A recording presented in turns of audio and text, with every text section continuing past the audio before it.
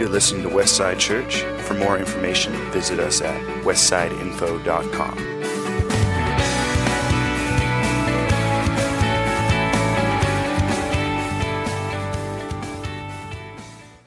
And so we actually have a wonderful treat today. We've got friends coming all the way from Texas.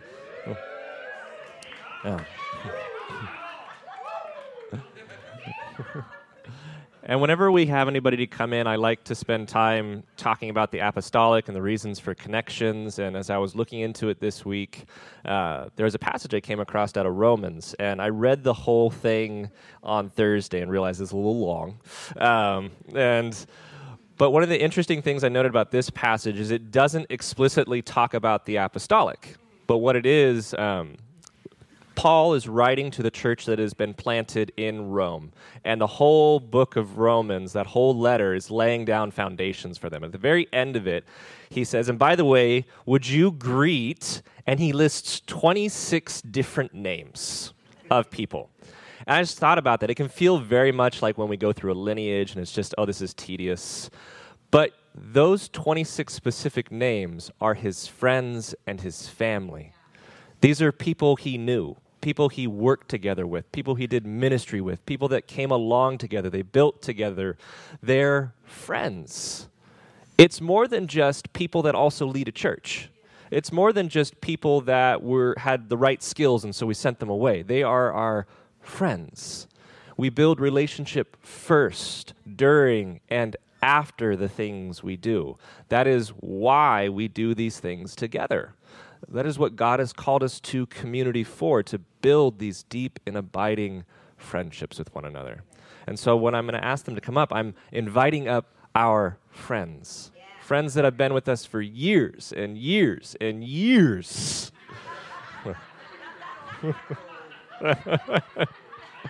They reminded me I was getting older this weekend, so. As if the gray hairs didn't already do that. And so I want to call up Rachel first and let her have a chance to say hello. Good morning, y'all. The expected greeting from Texas. We're originally from California, but we've been in Texas for 15, almost 16 years, and God called us there. We absolutely love it and love being there. But y'all are a home away from home. There are so many of you in this room that are family to us, and we feel very honored to be here and privileged to be here. Worship. Guys, that was just powerful. God's presence is here. I am convinced that there is no better place to be on a Sunday than together with God's people. Right? God's reminding us of who He is. He's with us. He loves us. He's almighty. We're reminding each other as I'm hearing you sing, my faith is stirred. Like, yes, that's who our God is. And just being filled with faith and impacted for our time here together, it's priceless and it's beautiful. And then we're sent out into the world with such faith and expectation that Jesus is doing things in us and through us.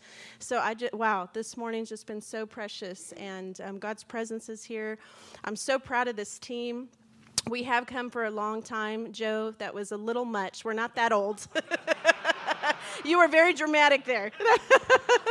But we are so grateful for the friendship that we have with you. And it's just amazing to come year after year and see just the incredible things that God's doing here. This team, you are doing a remarkable job, and just applaud them. They're wonderful. Love you guys. Thank you for having us. Thank you for opening your hearts to us. It's awesome to be with you. All right, I'm going to bring up Mr. Brian Barr. I'm going to pray over you, sir. Lord, we thank you for Brian. We thank you for the friendship. We thank you for the gifting that you've placed upon him, Lord. We thank you for the message that you have prepared in his heart to deliver this morning. We just pray that our hearts and our minds are prepared to receive it and hear clearly what you have from it, Lord. Amen. Amen. Oh, it's fantastic to be with you. We've been coming for a while, so if you recognize our face, hey, you're one of the people that have been here for a while. If you don't recognize our face, welcome to Westside. This is an awesome church. My parents send their warmest greetings. They love you guys. They are a gift to our church. They are just absolutely rocking. Their community group's the best community group. They're constantly multiplying. He goes through the foyer and says, hey, do you want to come to a community group? Our community group has the best desserts, bar none. And it is great to have them with us. It really is a gift to us. When we responded to the call to move to Texas to plant a church, we really had to say goodbye to close connections to family. And never really thought that we would be connected in the same church. And it is a massive gift to have my sister, her family, my parents all together, my grandma coming to our church. You guys might know my grandma. Yeah. So, I just want to commend Joe and Emily and the eldership team. Woo. Yeah. So it's great to see that this church is still humming along, and you guys are doing great, and so many people added. So I commend you guys. I am celebrating the work that God is doing in this church, the work that God is doing in your lives and through your lives. It's beautiful, and this is what we want to see happen over and over again. All right, let's get into it. Open up your Bibles to Isaiah 58. Isaiah 58. I'm going to share this morning something of a prophetic word. We're not going to work through a passage of Scripture. Typically, that's what happens when someone preaches. This morning, what I feel on my heart is more of a prophetic message. We're going to look at a passage, and I'm going to share some things that I feel like God is speaking to the American church, to us as a church. It's not that I am going to rail against the American church like it's horrible and bad, but we are Christians in America. And when we look at the generalization of the church in America, there's some issues and there's some problems. And I think the people that God is calling to fix some of the problems that we're facing in the church in America are Christians. Who else is going to fix it? And so Christians need to rise up and determine, hey, these things are wrong, and we need to be the church that Jesus has in mind. A few months ago, we were praying about whether we should start a new building project. For those of you that don't know, we just finished building a new building 2 years ago. We had a massive building campaign. It's an amazing story. We built a new building, and in less than 2 years, it is completely full. And we're just saying God's grace. And so we're praying, oh my gosh, what do we do next? And so we were praying whether we should build another building so that we can make some expansions to our current auditorium and facilitate more people each service. And it was a daunting thing. Like, it's a daunting thing as a leader to stand before people and say, hey, we need your money. This is a financial campaign. Everybody needs to dig deep and give. We did that already, and then 2 years later, we're doing it again. We don't take that as a light thing. And so we spent a lot of time in prayer, just saying, God, is this you? Is this you? Is this what you have for us? And we looked at planning a church, and we came to the conclusion that God wanted us to stay together and to increase our base so that we could be a headquarters of all that God wants to do for the next 20, 30 years. And so that was a conviction of us, and that's where we're at presently right now. And so one of our elders, he's a marketplace elder, so he doesn't get paid by the church, but he's just a phenomenal guy. I mean, just an amazing guy. And so he took off 2 days of work. Like, he took vacation time, went away and prayed and fasted to hear from God what we should do. And when he came back, we had an elders getaway at the beginning of the year where we just spent a couple days praying and discussing, hearing from God together. He came to us with this passage in Isaiah 58, and immediately it resonated with our heart. And we believe it was for our church, but broader than that, we believe it's for the church in America. God wants to do something. I believe that God wants to do something, that we're seeing signs of potential awakening in the church in America today. And I don't want to miss it. I want to be part of it.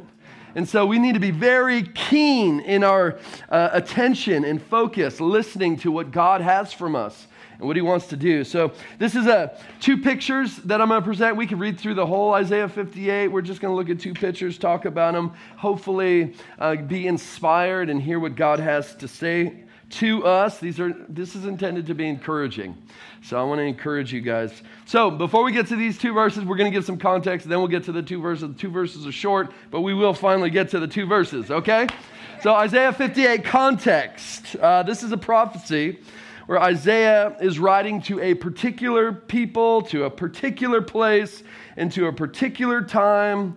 So we can say that this message isn't written to us, but that doesn't mean that this message isn't written for us, because we are God's people, and God's word has eternal value, and God's heart for his people then is the same that heart that he has for us today. So Isaiah's prophecy rightly inspires more prophecy, and so I want us to look at this and receive it as a word from God, which I believe that it is. Isaiah 58 is a conditional promise. There's this amazing invitation that Isaiah gives the people, but it's conditional. It's conditional on the response of the people to God's word through Isaiah. There's this passage, this chapter, is written with a bunch of if-then statements. If you do this, then I will do this. If you do this, then I will do this. And so what Isaiah calls the people to do is he calls them to repent, to change their ways. And here's what the people at that time were doing. The people of God were engaged in religious practices where their heart was far from God. They were actually looking pretty spiritual. They were doing all the things. They were going to the temple. They were going to church. They were worshiping. They were praying. They were so hardcore in their faith that they were fasting. They were doing all the religious things. They were doing awesome things. But God knows what they were doing. And Isaiah prophesies and says, hey, like you're living outwardly as you are religious, but your practices are all out of alignment with your profession. You're mistreating people. You're not doing the things that God clearly has required. You're not living righteously. You're participating in injustice and oppression, and you're fighting and hurting with one another. There's all kinds of divisiveness. You're not caring for the poor. And this was an indictment against them. And here's what he says: you are seeking your own pleasure. Like you're going through these religious motions, looking all spiritual, but in your heart of hearts, what you truly desire is your own pleasure, your own comfort. It is all about you. And so in response, God says, I'm not going to hear you until your entire life, your heart, your actions, your behavior, inside the church, outside the church, all come into alignment. Then I will hear you. And unless you repent and bring your entire life under the submission of God, I'm not going to bless you. I don't just want your religious practices. I want your obedience in all areas of your life. I want you to live according to my ways, is what he's saying. And these are what these if-then statements come in. If you turn from your ways, then I will bless you. And the promises that God gives his people are phenomenal. Like, God's desire is to bless his people. He's a generous, kind, benevolent God that wants to generously bless his people, but it requires something from us. And we as God's people need to listen to the call. We need to listen and respond. We cannot expect God to bless us if we are not wholeheartedly following him in all areas of our lives. And this is true. Now, some people push against this and say, wait a second, we're saved by grace. Jesus does it all. And that is true. We are saved by grace. We are saved by no means of our own. We're saved by Jesus. He completes our salvation. He begins it. He sustains it. He completes it. It's all Jesus. But within the Christian life, we are entering into a relationship with God, and that relationship requires something of us. Like, look at John 15. If you're uncomfortable with the if-then statements, like, New Testament is loaded with if-then statements.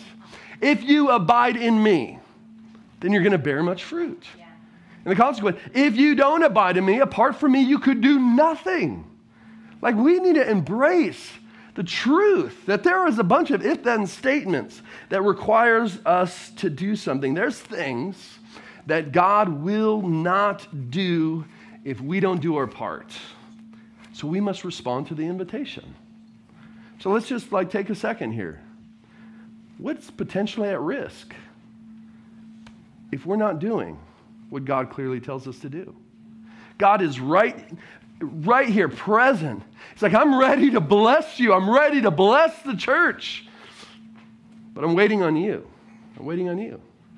What are the ways, what are the ways that we are withholding, stopping the blessing of God to work in his church and through his church? So Isaiah 58, 11 and 12, we're just going to read 2 verses. Here is what God says to the people through Isaiah. And the Lord will guide you continually and satisfy your desire in scorched places, and make your bones strong, and you shall be like a watered garden, like a spring of water whose waters do not fail, and your ancient ruins shall be rebuilt. You shall raise up the foundation of many generations. You shall be called the repairer of the breach, the restorer of streets to dwell in. Now, I have been captivated by the picture that is presented here. What God wants to do in the church is beautiful. What God wants to do in our lives is beautiful. So let's just work through it, and hopefully we'll be encouraged. You guys ready? Yeah. All right, so it says that we're to be a well-watered garden. I love this picture of the church. Think about what the church is. We have so many ideas of what the church is. I love this picture that we as the church are to be a well-watered garden. And this passage says that it's a spring of water whose waters do not fail. Water throughout Scripture is used to demonstrate the life of God. Where the water is, there the life of God is. And in the church, there should be the life of God. There should be God's presence amongst us. There should be the activity of God amongst us. Where the church isn't just going through the motions, where we're not pretending that God is really amongst us, where we're not manufacturing hype and energy and then labeling it God's activity. No, where we actually see God actively working among us. That's what we want to see in the church, and this is what God wants to do. He wants to pour out his blessing, and he wants the church to be a well-watered garden whose springs do not fail. Amen. Like, we want to be a church where people could come in and say, wow, the presence of God is surely among you. Like, constantly coming in. And that's one of the things that we're starting to see in our church. Over and over again, people come in, I just had to come. Like, I'm so offended by your belief in the fact that you're charismatics.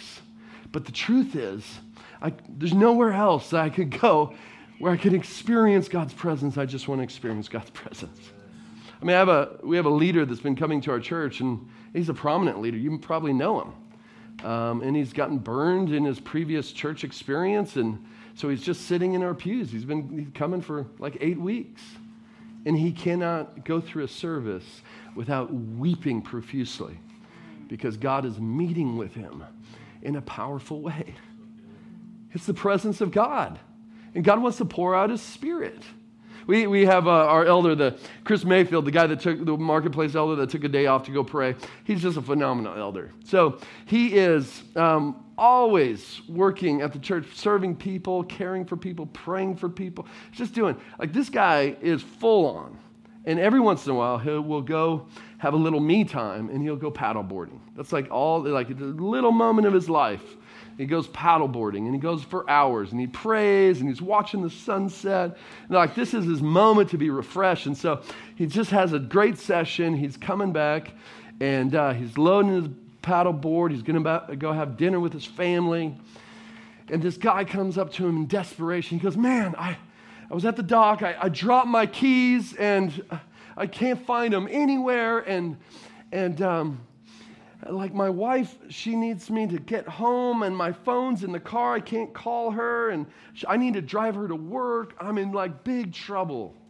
So he's just like, man, it's like, I don't want to help you. He just says, all right, man, I'm going to help you. And so he says, all right, let's go to the hardware store. So they're driving to the hardware store. They're going to buy a big magnet. This is a strategy. Big magnet with a pole attached to it. And so they're doing that. He doesn't have his wallet, so Chris has to pay for it. And so through the course of the process, this guy's telling a story. Their baby just died. And they're going through tragedy at every single level. So he's just beginning to minister to him and to speak into his life. And so they get the hardware store, they get back, and they're about to stick the stick in the water with the magnet attached to it. And Chris says, hey man, I'm a Christian, and I believe that God works powerfully today. I just want to pray that God helps us find the keys. He goes, sure.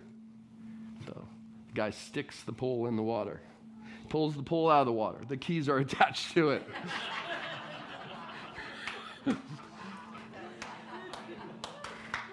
Yeah, so cool. So Chris goes, hey, no, the guy goes, I'm coming to your church on Sunday. So what are we preaching the Sunday that he comes? We're talking about being born again. So at the end of service, I said, I'm not going to do any hype. I'm not going to ask you to reach around, grab your friend's hand, squeeze their hand if they want to give their life to Jesus. We're not doing any tricks here. If anybody wants to receive Christ and declare that he is their Lord and Savior for the first time, stand up right now. And he was the first guy to stand up. 10 other people stood up, and he's just weeping and weeping and weeping uncontrollably. Like, man, we want the activity of God among us. I mean, that's a small story, but there's so many points where, like, we couldn't have contrived any of that.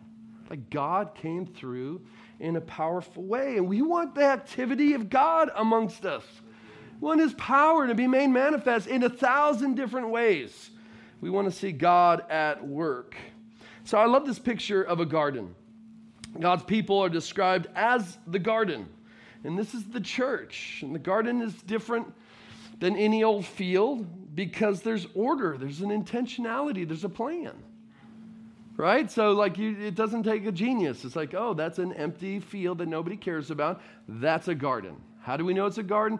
There's order, there's structure, there's purpose. It doesn't take a genius to figure it out.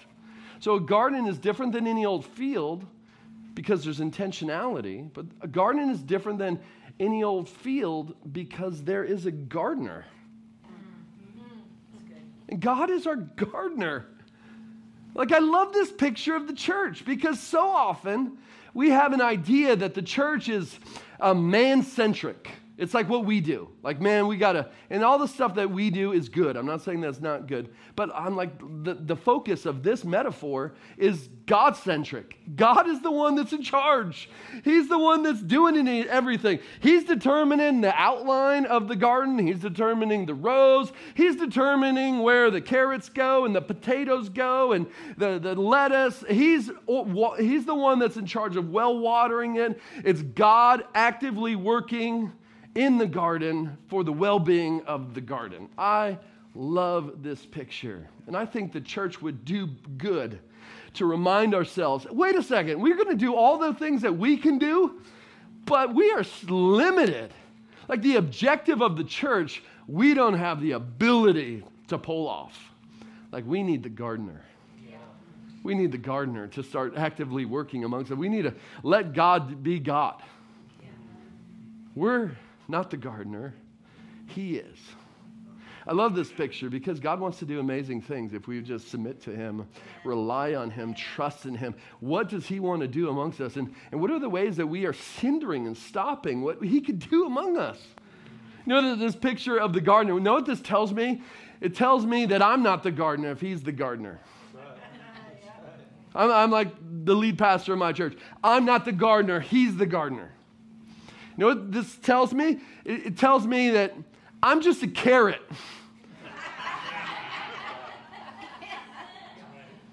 And this is a church. Like, you guys are a beautiful church, and God is our gardener here at Westside. And so maybe you guys are potatoes over here. You guys are the carrots right here. You guys are the turnips over here. And that's what you are. Like, you don't get to be something that you're not. God has made you the way that you are, and you just got to say, God knows what he's doing. I don't get to be a potato. I'm a carrot. And I'm going to be happy being a carrot for the glory of God. That's okay. There's so many people chasing around trying to be, I'm all the vegetables in one. No. I mean, the Bible clearly says that we're one body, individual members of one body. Like our elevation of an expectation of what God wants to do among us, He's the gardener. He wants to do beautiful things among us. And it requires that we just say, man, I'm not a potato. I'm not a tomato. I'm a carrot for the glory of God. And I'm okay with that, and that's beautiful. That's beautiful. Like all of us just embracing our gifting and our limitations and saying, you know what? Despite my limitations, God is going to do what He's going to do because He's an amazing gardener. And He's going to use me with my strengths. It's going to be beautiful. And it's going to be amazing. Let's allow God to do what only He can do among us. He wants to do beautiful things among us. And so it says that God is the one who guides us. God is the one who satisfies us. He's the one that strengthens us. He's the gardener. Man, I want us to be captivated by this. Because so many people are trying to figure life out. And this whole world is like there's this desire to be satisfied. I want to be fulfilled. I want to know my purpose. I want to have meaning. I want everybody to know how special I am. So everybody is running around trying to, let everybody know how special they are. And there is something designed within us to be known and loved and accepted for who we are. And there's no place that we're going to find that other than God. And so many people in the church are running to the wrong things. When in reality, God is building a beautiful garden and He has a special place for you. And there's no better place to be. Yes. Like if the church could realize this, man, I'm part of this garden. This is my identity. I'm not chasing the things of this world. I'm not getting caught up. No, I am in the world as God has intended. Now, the context of this garden is in a scorched place. Verse 11, the Lord will guide you continually and satisfy your desire in scorched places. Scorched places. So where is this beautiful garden located? This well-watered garden located. It's located in a scorched place. That means it's all desert, all dry, all miserable, all hopeless. And in the middle of it is this beautiful garden that stands out. Unexplainable. How in the world are you so well watered? Most people polled right now say that the world is getting worse, not better. Most people believe that things are getting worse. Most people, as they look to the future, are feeling a greater sense of hopelessness. And this is the way that we currently live. Over the last 3 years, it just feels like chaos. It feels like how crazy could this world get? It is out of control. And so many people are feeling confused. They're feeling the darkness. They're feeling the hopelessness. Man, I think right now we're living in conditions that are scorched. They're dry. They're hopeless. What does God want to do? What does God want to do when everybody is so overcome and overwhelmed with the chaos and discouragement that the world brings? What does God want to do? He wants to plant His well-watered garden in the midst of scorched earth. And this is what God wants to do. Well, who gets the glory? God gets the glory. God wants to use us, the church, to demonstrate what God can do in the midst of a hopeless situation. This is an opportunity for the church.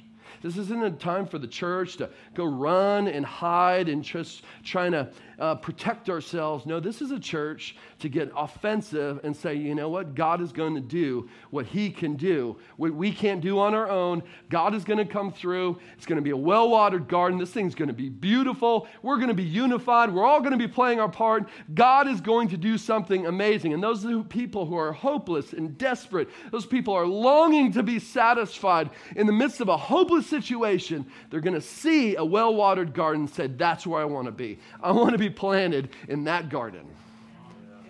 God wants to do something right now. I think there's an opportunity right now for the church. All right. We good? Amen. All right, so we're going to go through 4 R's. I mean, the preachers love this. Verse 12 gives us 4 R's. So that was sermon 1. This is sermon 2. We have 4 R's.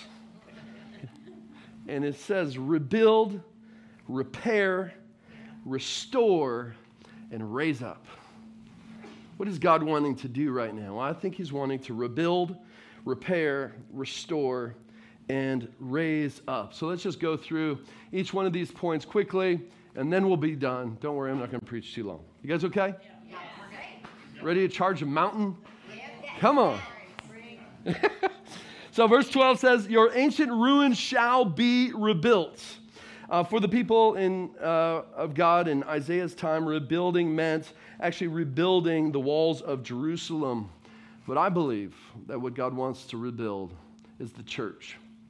New Testament tells us that the church is the New Jerusalem. New Jerusalem isn't so much of a place as it is a people.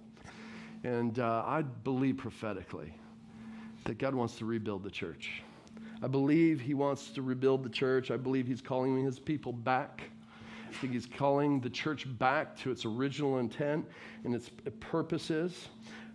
We need to get back to what God intended for the church. The Bible clearly teaches. And the systems and structures that have been built that are contrary to Jesus' plan need to be torn down so that the true church can be rebuilt. Amen. There's a lot of things that need to be torn down. Things that we have included, things that we have added that are contrary to the intention of Jesus. I cannot help but think if you take some of the early disciples when the church initially started, and we've read the book of Acts and we see all these amazing things. And so you just take 5 new believers that have been participating in the church and you do a little Star Trek on them and you beam them up and then you send them to any average church in America today. And you let them just hang out for a month and you give them a translator device because this is Star Trek, right? So they know the language. And so they're just planning in the church. And you just say, man, like, you guys started the church. You guys were at the beginning. Now, this is the church 2,000 years later. Aren't you impressed? I think those people would be confused. I think those people would say, what are you guys doing? Why are you doing what you're doing? This isn't what we started doing. I think the church has lost much of what it's supposed to be. So many critiques have been levied against the church. So many people's experience of the church has come from dysfunctional churches. I mean, I hate to say it. I say this in humility, but most of the churches in the place that we are dysfunctional and broken churches. Story after story after story. Churches that should not exist. Leaders who should not be leading churches. And so much abuse is taking place. And so many people are coming from just being abused and experiencing dysfunction in the church. So many people have the wrong idea of what it means to be the church because they've been in dysfunctional churches and they don't know what health looks like. So Christians are weaker for it. The church, I don't know if you know this, the church in America, all stats say that the church is in radical decline. The people are leaving the church in mass exodus. So if we are the church of Jesus Christ in America, we need to take responsibility for our context, start ringing the alarm bell and say, there's something that needs to be done. There's something that needs to be done.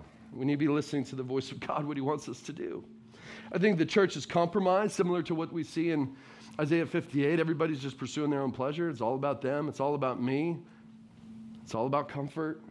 So many churches have lowered the bar, what Jesus expects from its followers. So the church, as a result, has suffered. The church is weak. The church is irrelevant. The church is ineffective. Why? Because all the Christians the bar has been lowered to such an extent that Christians are no longer effective, and this is a problem.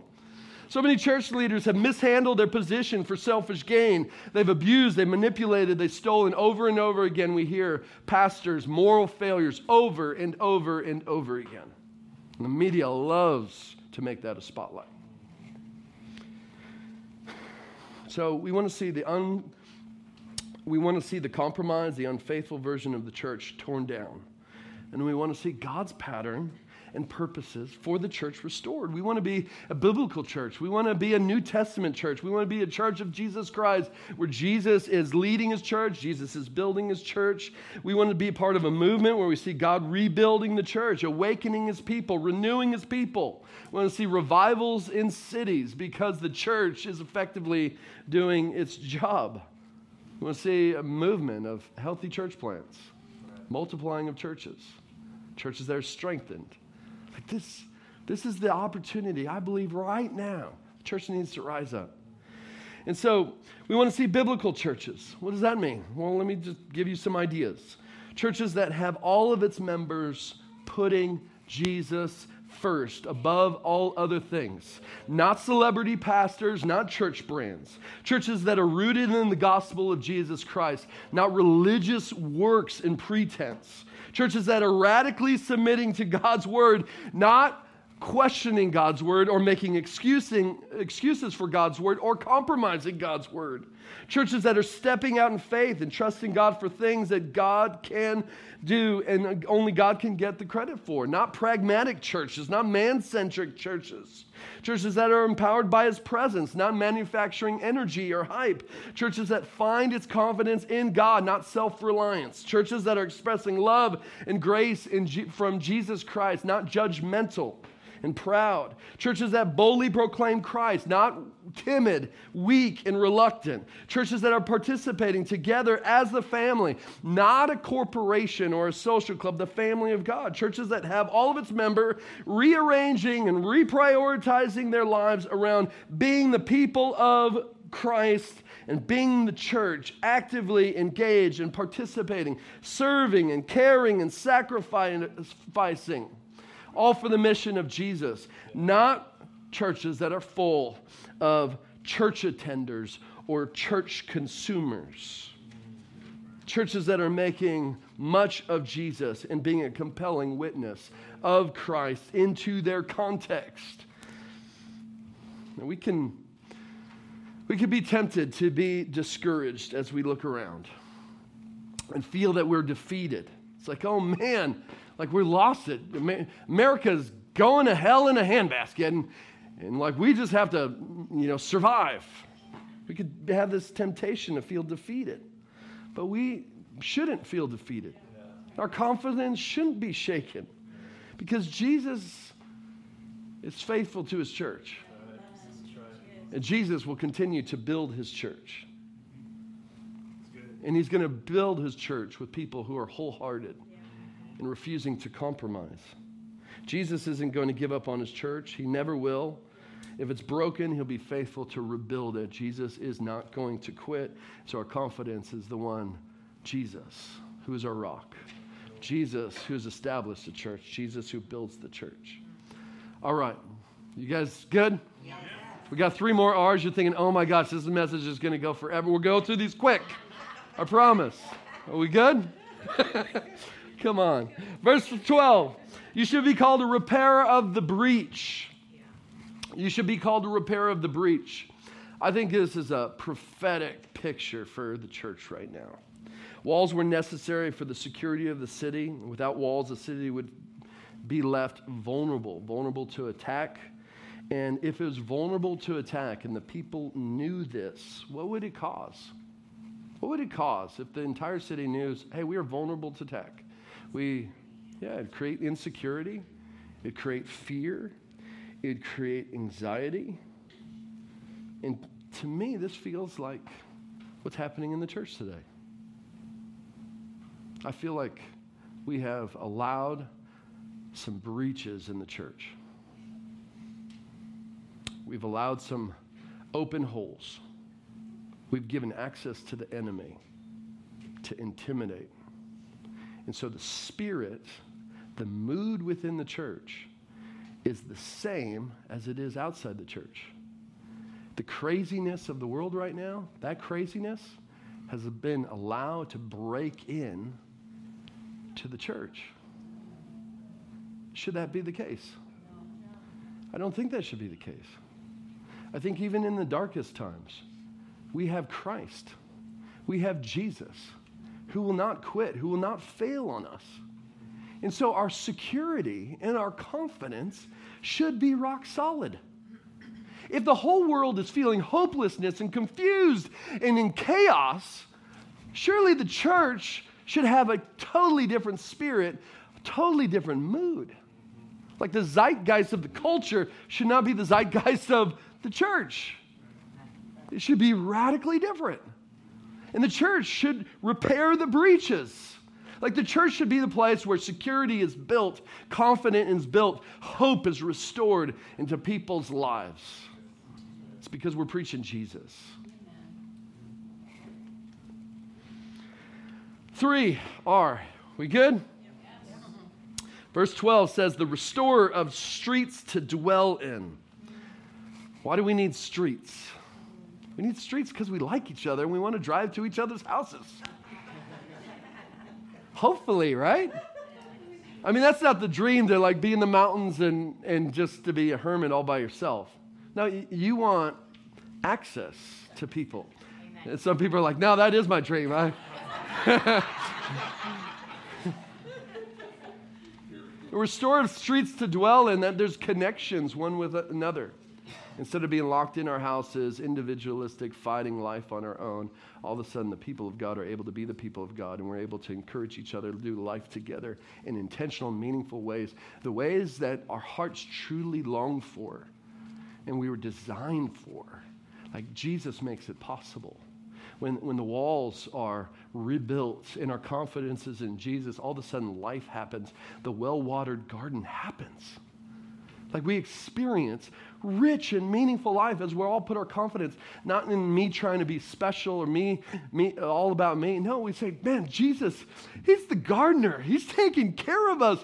And this is the best place to be. Rich, meaningful life together, doing life together as God's family. And this is the beautiful picture that God wants to do in the church. The church is a city within a city. It is a well-watered garden in a scorched land. Like we are completely distinct than the world.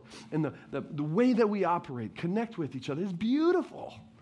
It should be so compelling that the world's going, wait a second, we're doing it wrong. The church has it right. What a compelling witness that right now Jesus wants the church to be. Verse 12, this is the last R. You shall raise up the foundation of many generations. You shall raise up the foundation of many generations. So I just want to encourage you. Like, what is God doing at Westside? Is what God's doing in Westside, is it just, for this next week? For the next month? I mean, Easter's coming up next week, and I'm sure it's all hands on deck. We got to build a big old tent. We got to do all kinds of stuff. We got to take care of people. And so often, like we're running around, and you guys are a bunch of faithful people, and so we got to make the coffee. We got to get the sound, and like all of our energy is for this next 7 days. It's like, oh man, if we could just pull off the next 7 days, woo, then we'll be all right, and then we'll focus on the next 7 days. It's good to be faithful. But what is God wanting to do with Westside? I think God wants to establish you as a community that is laying a foundation for the next generation to go even further than all of you. Where they are able to stand on your shoulders and be an expression of Jesus to this community more than you ever could. That your giftings are multiplied into the next generation. That your effectiveness is multiplied into the next generation. This church isn't existing for the next 7 days. It's not existing for the next year. This church is existing for generations. And this only works if everybody sees this as a collective responsibility. We are a community that has to be strong, and we have to provide a stable foundation so that the next generation is confident enough to stand on our shoulders and go further than us. And if the community now present isn't locked together, unified. Hey, we're doing something that's going to last. It's going to be for next generation, the next generation. What we're doing is eternal. And we're going to miss it. Because God wants to do incredible things. 30 years from now, what does Westside look like? I mean, Joe's going to be a lot more gray than he's complaining about right now.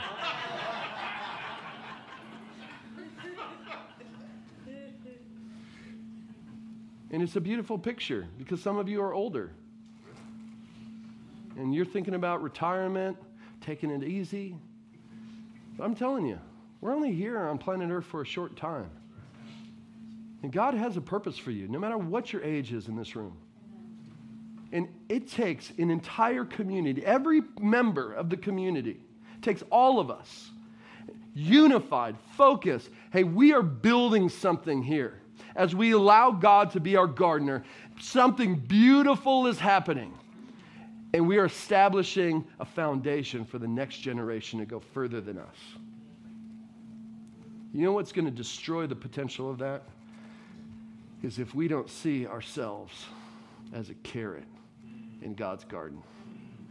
I don't want to be a carrot. I want to be a potato, tomato, and a carrot. I want to be in my own garden.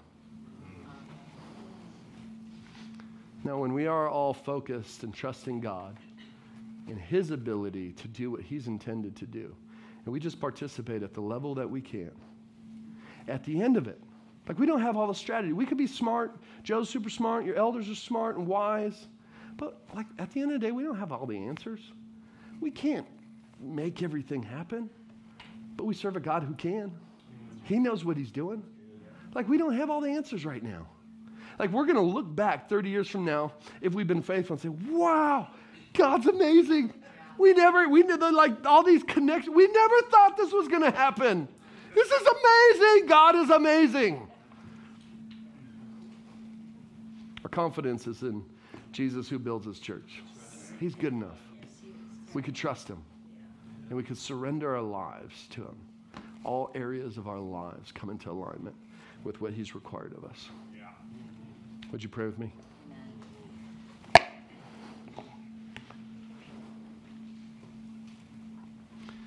And we thank You for Westside. We thank You for the beautiful expression of the body of Christ that it is. Bless these people, God. Bless them. I pray, Lord, that Your favor right now would shine upon them. God, that Your blessing would be experienced by all.